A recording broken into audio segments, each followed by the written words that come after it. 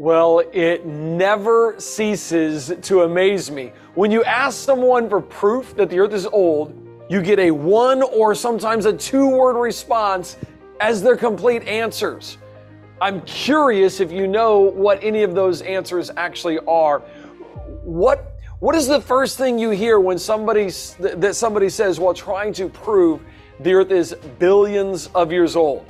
I can think of a couple. Let me throw some out that I've thought of. You guys throw them out too. By the way, I got to turn on my comments here so I can see you guys. Man, you guys got the chat going on. Hey guys, good to see everybody on here. Diana, good to see you on here. Gary, good to see you on here.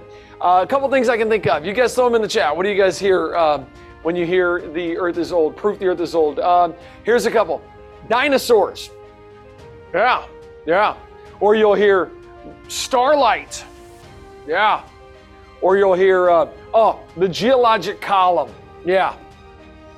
Or fossils. It's always one or two-word answers. Carbon dating. That's a big one they throw out there. What they actually mean is radiometric dating, but since most people really don't know what the difference is anyway, and they don't know what they're talking about, who cares? Today, the old Earth worldview is going to come tumbling down. And we're going to start with a two-word answer, carbon dating. Let's tackle that in today's conversation. What about carbon dating? Carbon-14 happens to be a radioactive isotope, which means it emits energy and particles and turns into a different atom. And so it's going to turn into nitrogen. It's going to go in the air and become part of the atmosphere. So this kind of gives us an egg timer, and it goes tick, tick, tick, tick, tick. And then after 100,000 years, in theory, all that radiocarbon should be gone from any sample. Radiocarbon works for samples that come from, let's say, the last 2,000 years or so. Welcome to the Creation Today Show, where we bring together interviews with experts and solid Bible teaching. Your host, Eric Hovind, affirms the ultimate authority of God's Word, the truth of creation, and why it matters to you. Hey, if you're joining us from Facebook or on YouTube, or you're part of our podcast or television audience, thank you guys for peeking into the Creation Today community for this conversation. We are a group of people that are being discipled through weekly conversations so that we can be all that God has called us to be.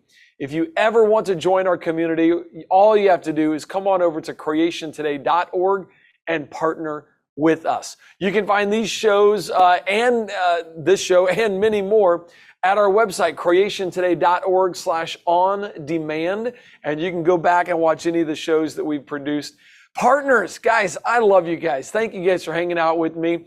Not only do I love you guys, but you guys are going to love today's guest for my conversation on carbon dating. We do have a very special guest joining us. He received his master's in biotechnology in 1999 from Stephen F. Austin State University. He got his PhD in paleobiochemistry in 2019 from the University of Liverpool. He taught junior high and high school at a Christian schools, a couple different ones in Texas, as well as biology, chemistry, and astronomy as an adjunct and assistant professor in the Dallas area universities. In 2008, he joined the Institute for Creation Research as a science writer. He is now a research scientist with the Institute for Creation Research. Ladies and gentlemen, to talk about carbon dating with me, help me welcome our friend, Dr. Brian Thomas. Dr. Thomas, welcome back to the Creation Today Show, buddy. Thanks for having me on, and good to see you again. Since you're from the Institute for Creation Research, I thought I'd just ask, what are you guys up to? What are you guys researching these days? Well, each of our scientists, including me, has like a separate project that we try to keep up with. I'm working on some new exciting results. We have a collagen protein sequence from a new dinosaur bone, and so we're going to be working on publishing that in the scientific literature. And then after that, I'll show you the paper, and then you can say, "Hey," to your friends and say, "Hey, what do you think of this? What does this mean?" And then people can reach their own conclusions on that. We're also doing a big project right now with cave fish. These are blind cave fish, and we're looking at how long. We're trying to test how long does it take the sighted cave fish that live at the surface It's the Mexican blind tetra, Astyanax mexicanus, and they're common in Mexico and even in central Texas, where they've pioneered the different waterways. How long does it take the sighted fish to lose their sight? They actually don't just go blind. They actually trade their sight for a whole suite of features that enable them to detect their environments without eyes. And so anyway, we're doing some research on that. Very exciting. Sharing our first results later this month at the International Conference on Creationism in Ohio. So I will be there. Yay. I'm excited about this. That is awesome. And what I find interesting is, and it's almost like it's exactly like you guys have been saying for years.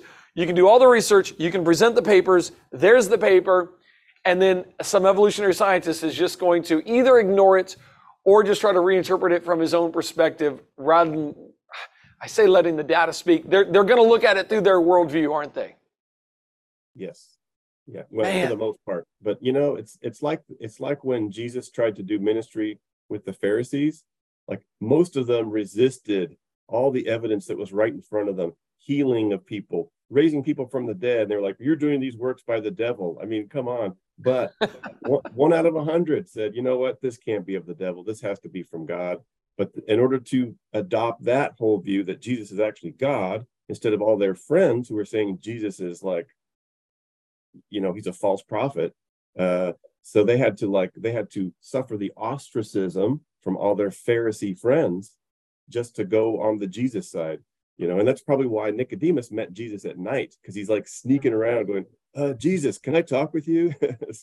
So anyway, so we have the same kind of social phenomenon where we're scared to go against the flow sometimes. What a great analogy and biblical reference to see exactly what's happening today.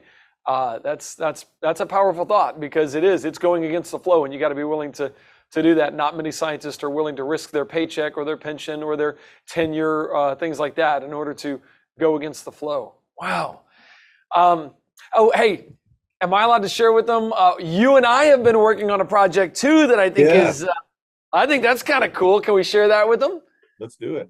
I went over to the Dallas area and went to the Discovery Center where Dr. Thomas works, as well as his other scientist friends. That's where Institute for Creation Research is headquartered. And we got to film the third in the Night at the series movies. We did Night at the Creation Museum, Night at the Ark Encounter. And we filmed, and we're trying to finish up right now the edits on Night at the Discovery Center. Check this out. I thought I would take you on a tour of the Discovery Center. If we have time. Yeah, you guys better hurry. The lights will be going off soon. Oh, well, let's run. This is the Origins exhibit.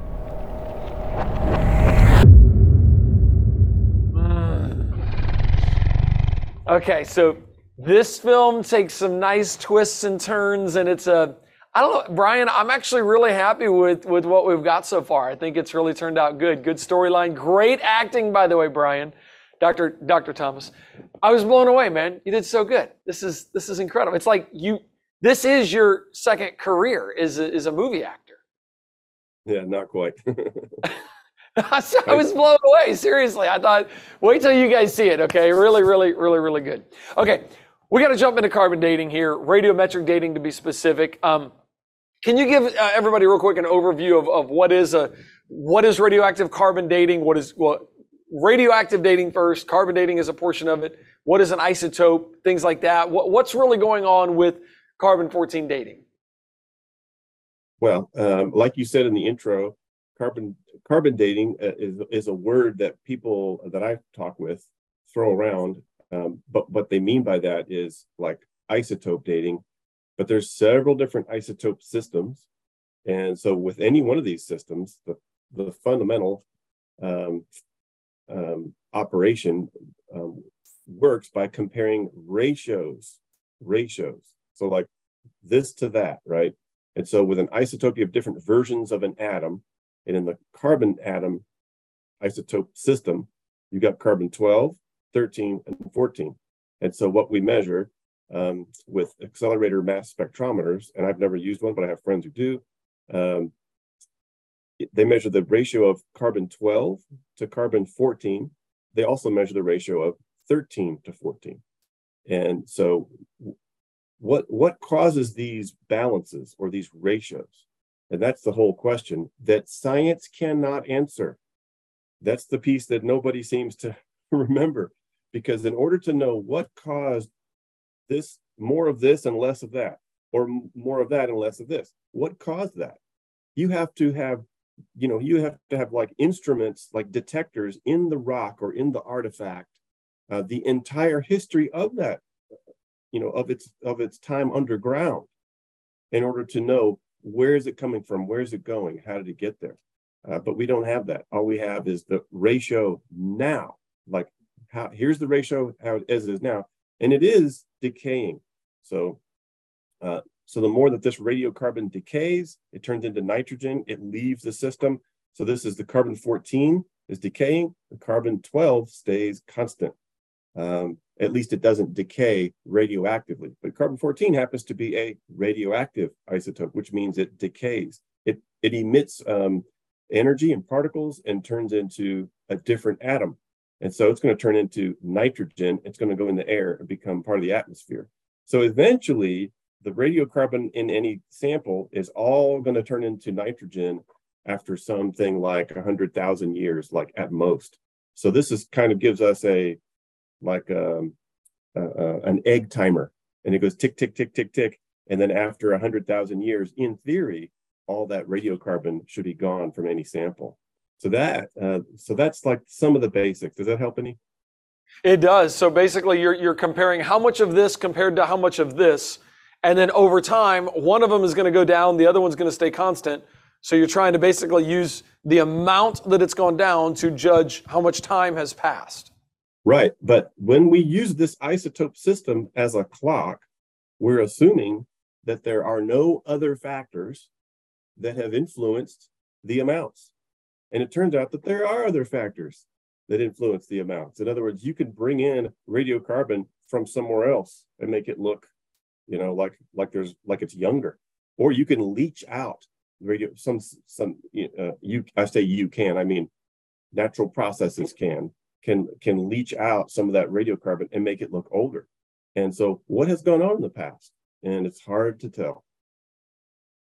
So we don't really have, because I like to think of it as an exact science, but the exact part is the amounts, not necessarily the interpretations of what either added or subtracted the amounts.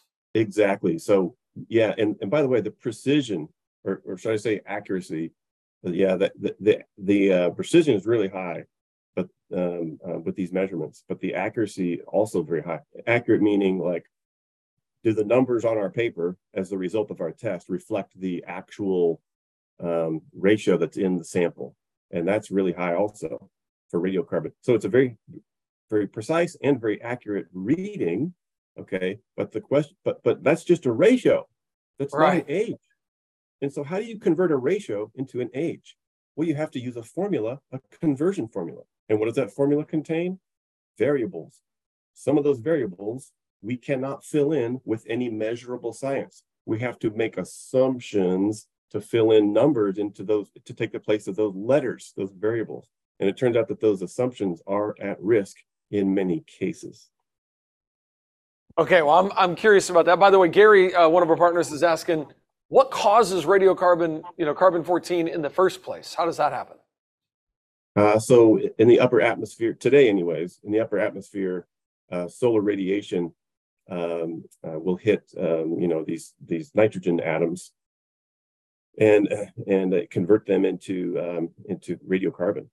And so there's a certain rate at which that happens. So it's called I guess you can call it the radiocarbon production rate, happens in the upper atmosphere, and where the solar intensity is higher. And then some of those newly born radiocarbon atoms in the upper atmosphere will, settle down into the lower atmosphere. They get incorporated into plants. As plants do photosynthesis, they grab carbon dioxide from their environment, make that part of their tissues, and then the animal eats the plant, thereby taking in whatever radiocarbon ratio was in the plant tissue, also gets incorporated into the animal tissue, both in sea and on land. That's the gist of where it comes from. Yeah. So then we all make it part of our body. So you can only radiocarbon date something that was once living and either was a plant or ate plants, so that it had, like, you don't radiocarbon date rocks. Correct. Yeah, exactly right.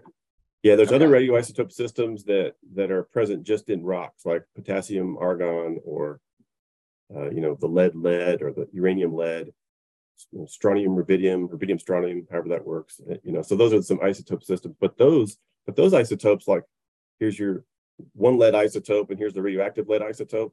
Well, this goes through a series of decays, and the lead turns into a more stable lead. So if it's lead dating, you have two lead isotopes, you're looking at those.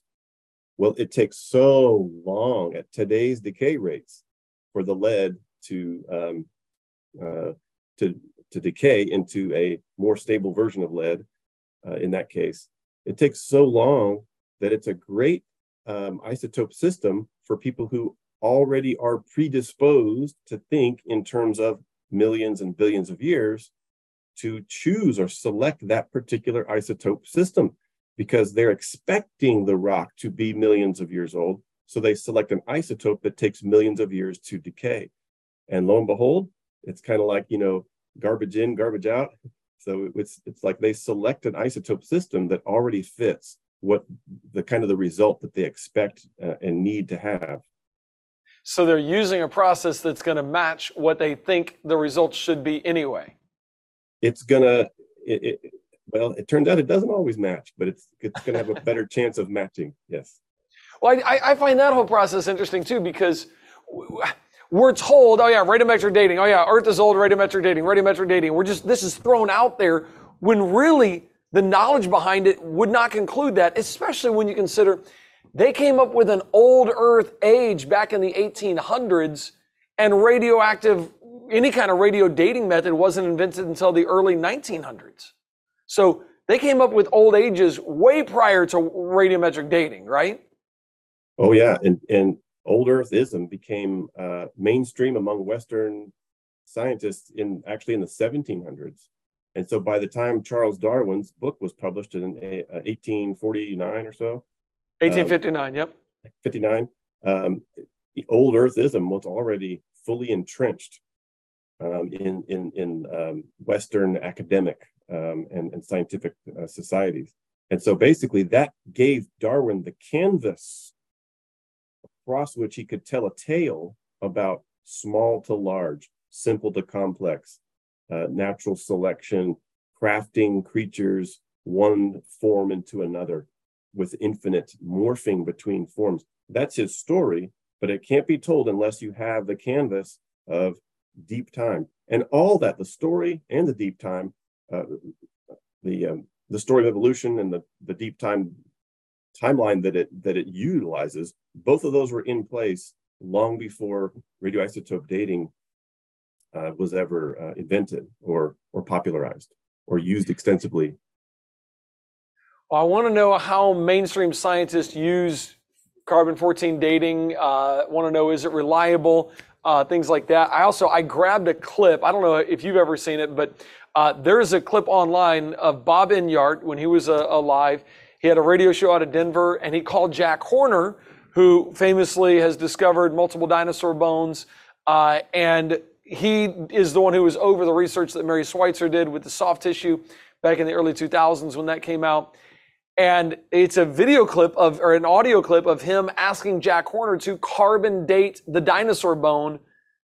And I was shocked that Jack Horner refused to do it. I don't know, should I show that now or wait till after you answer kind of the question of how are scientists using this? Let me answer first, if you don't mind. Okay.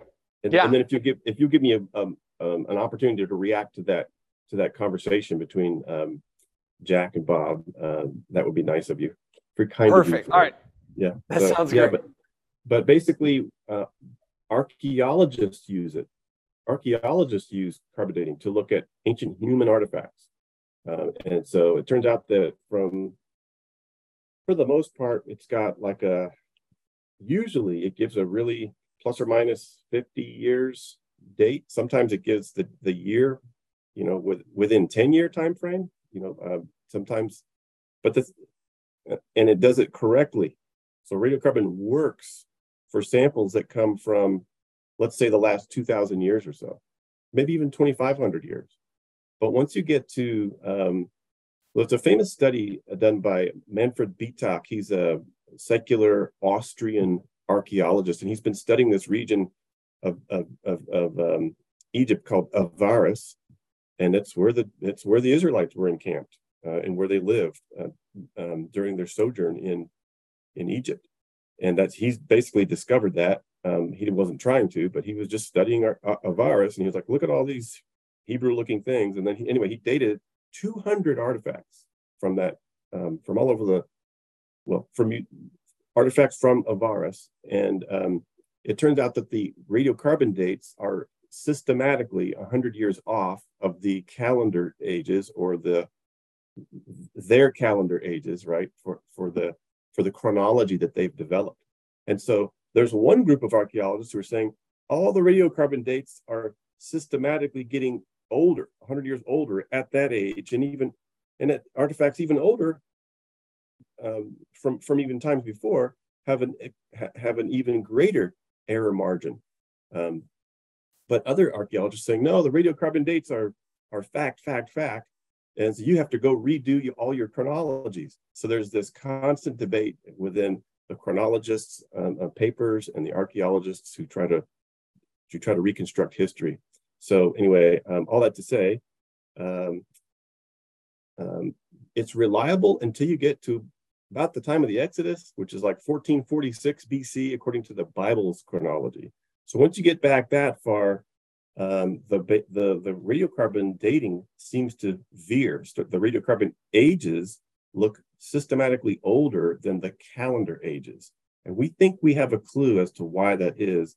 And that's kind of the side of the debate that I land on, is that the radiocarbon dating has got problems. Now, how do we know that it does work for artifacts that are only a couple thousand years old? Well, they're from archaeological contexts that have timestamps in the same layer. And so you have pottery made during a certain era in a certain place. So pottery is characteristic of a culture and of a time when that culture lived. Or even a coin with a Roman, or an Egyptian, like a bulla, which is an Egyptian seal which has a particular pharaoh on it. So that helps to limit your time frame when that could have been deposited. So when you have someone's name, like a pharaoh's name or a Roman emperor's name on a coin or something like that, and you carbon date something from the same layer, you have a nice independent cross check of that carbon date. And it turns out that the carbon years in those cases very often, not always, but they often match the actual calendar years that we have attached to those layers. And they're not looking at the calendar year first and then sending that calendar year to the lab saying carbon date this, here's what we're expecting. Or is there any bias that can be going into making sure those are accurate? Or no, those are just pure scientific numbers. This is what we come back with based on a half-life of 5,730 years. I'm sure that there's small bits of bias, but it's hard to argue against a suite of multiple independent chronological markers like that. So if you have radiocarbon years that match the calendar years that from some other time indicator, like something written like a king's name during that king's reign, well, and then you could cross-check the king's reign time with historical records where people wrote it down. Now that's really the best history. If you can go back to written records, just like in the court of law, that's how you reconstruct the past, is by going to what people wrote down, people who lived there at that time, and to reliable records of reliable eyewitnesses and historical witnesses. That's really very solid. So when you say, Eric, you say pure science, it's like, well, these are all historical sciences. We're talking about forensic analyses, basically.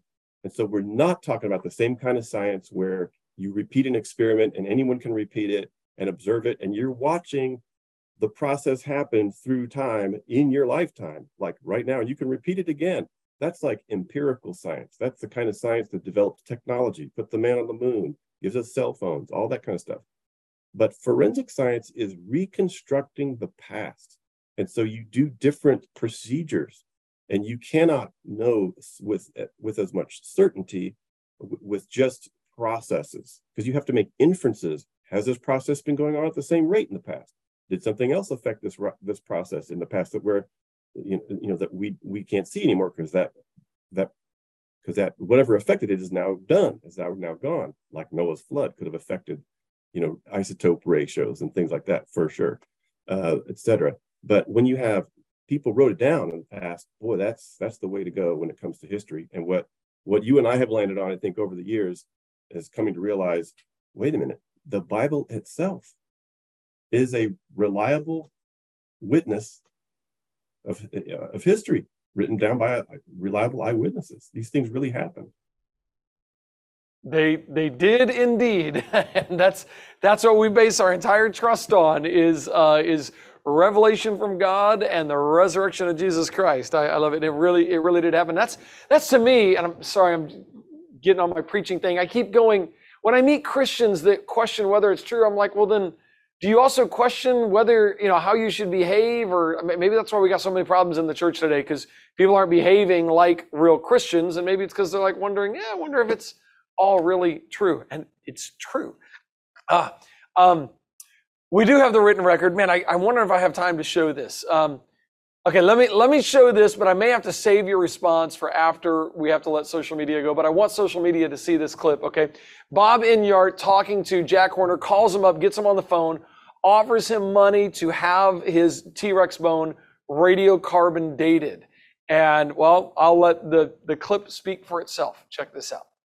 Hello, Jack. This is Bob Enyart with KLTT Radio in Denver. Uh-huh. How are you doing? Good. Jack, I sent a letter offering the museum a grant of $8,000 to do a carbon-14 date test of that soft tissue T-Rex you guys dug up. Well, carbon-14 doesn't work on something that old. I understand that, and in the last couple of weeks, I've been able to raise a little more money, so that's up to $10,000 now, that we'd be honored to give you guys if you would consider doing that test. Well, we can't do that test. You can't do that. No. Let me tell you where I'm coming from here. Sure. All right? Obviously, your group is a group of creationists. Yes. And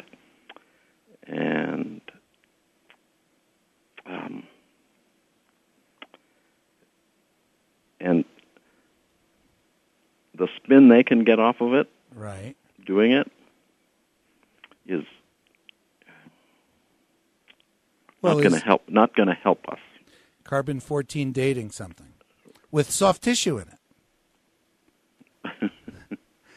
Jack, if I could raise $20,000, would it be worth? I want to know what group is sponsoring it. Okay, Mm-hmm. it's I need some really specific details about. Sure. And don't just tell it to me straight. Of okay. course, there's a local church here, Denver Bible Church, that's offered to help. Okay. So we could, if you guys agree, we could send you the check within 24 hours. Okay. Well, let me talk to Mary, and let me just talk to a few people. Okay. Because I don't want to, I can't afford to have it turn into a circus. Right. Can't afford to have that turn into a circus. Wow. Yes, I'd love your thoughts on that, because I found that conversation fascinating. And I'm wondering, do you know, have we actually discovered any radioactive carbon in dinosaur bones? Because that would be a death blow to the idea that these things are 65 million years old. Oh, we certainly have, and not just fossil bones, but basically anything that has carbon, any earth material that has carbon in it, seems to have some amount of radiocarbon. And we're talking even oil, deeply buried oil reserves, natural gas, coal, If it's got carbon, it's got radiocarbon, fossils, etc. So I'd be glad to talk about those things. Wow. Okay. You're going to have to save that. I got to let my social media and my podcast listeners and television audience go. Guys, thank you for tuning in and peeking into our conversation. We're going to continue over at creationtoday.org. If you want to join the rest of the conversation and get access to every conversation we've ever had, past, present, and anything we do in the future, come on over to creationtoday.org and partner with us. It's good to get this kind of discipleship. Brian, I want them to know where to find your material. Is ICR.org is the main website for Institute for Creation Research. Is there a place on there where they just do a search for Dr. Brian Thomas to find your writings and your articles, or do you have anything you think, man, on this subject they should really get a hold of? Yeah, I think ICR.org, and just use our search feature, and we have tens of thousands of articles on any topic of origins. What about the Ice Age? What about carbon dating? And you could kind of get in the wormhole and read, for a long time. And we also have links within those articles to more technical articles, which you find on different places. But I think the ICR.org is a nice hub to go branching off into more details from there for sure. We even have videos. We've got if you go to YouTube, we've got ICR Science, I think, is our channel, something like that. We have a YouTube channel. We talk about these issues also, including radiocarbon, I think. If not, it's coming soon. No, you guys do. And matter of fact, I got one of those videos that I want to show our partners here in just a second. But guys, and sign up for their Acts and Facts. They have just some amazing resources that they make available. Go there and get on their email list so you're actually getting their content on a regular basis. I'm telling you, well worth you investing this time and energy to be discipled into understanding the truth of who God is and what He wants for your life. Is that good? Okay. All right. Social media. Thank you guys. Hey, next week, man, I got a great show next week. My friend Bill Cluck, he's the atheist side of the Christian Atheist Book Club that he started with James Walker. So he's going to be in studio talking with me. I'm going to do an interview with an atheist. And I'm telling you, these are some of my favorite conversations talking to atheists. And he's more of an honest atheist. So I think you'll find his comments intriguing. Some of you atheists out there will find them downright infuriating, but he's being honest when so many other atheists are not. Join me next week live at noon on Wednesday for an interview with an atheist. I'll see you guys next week.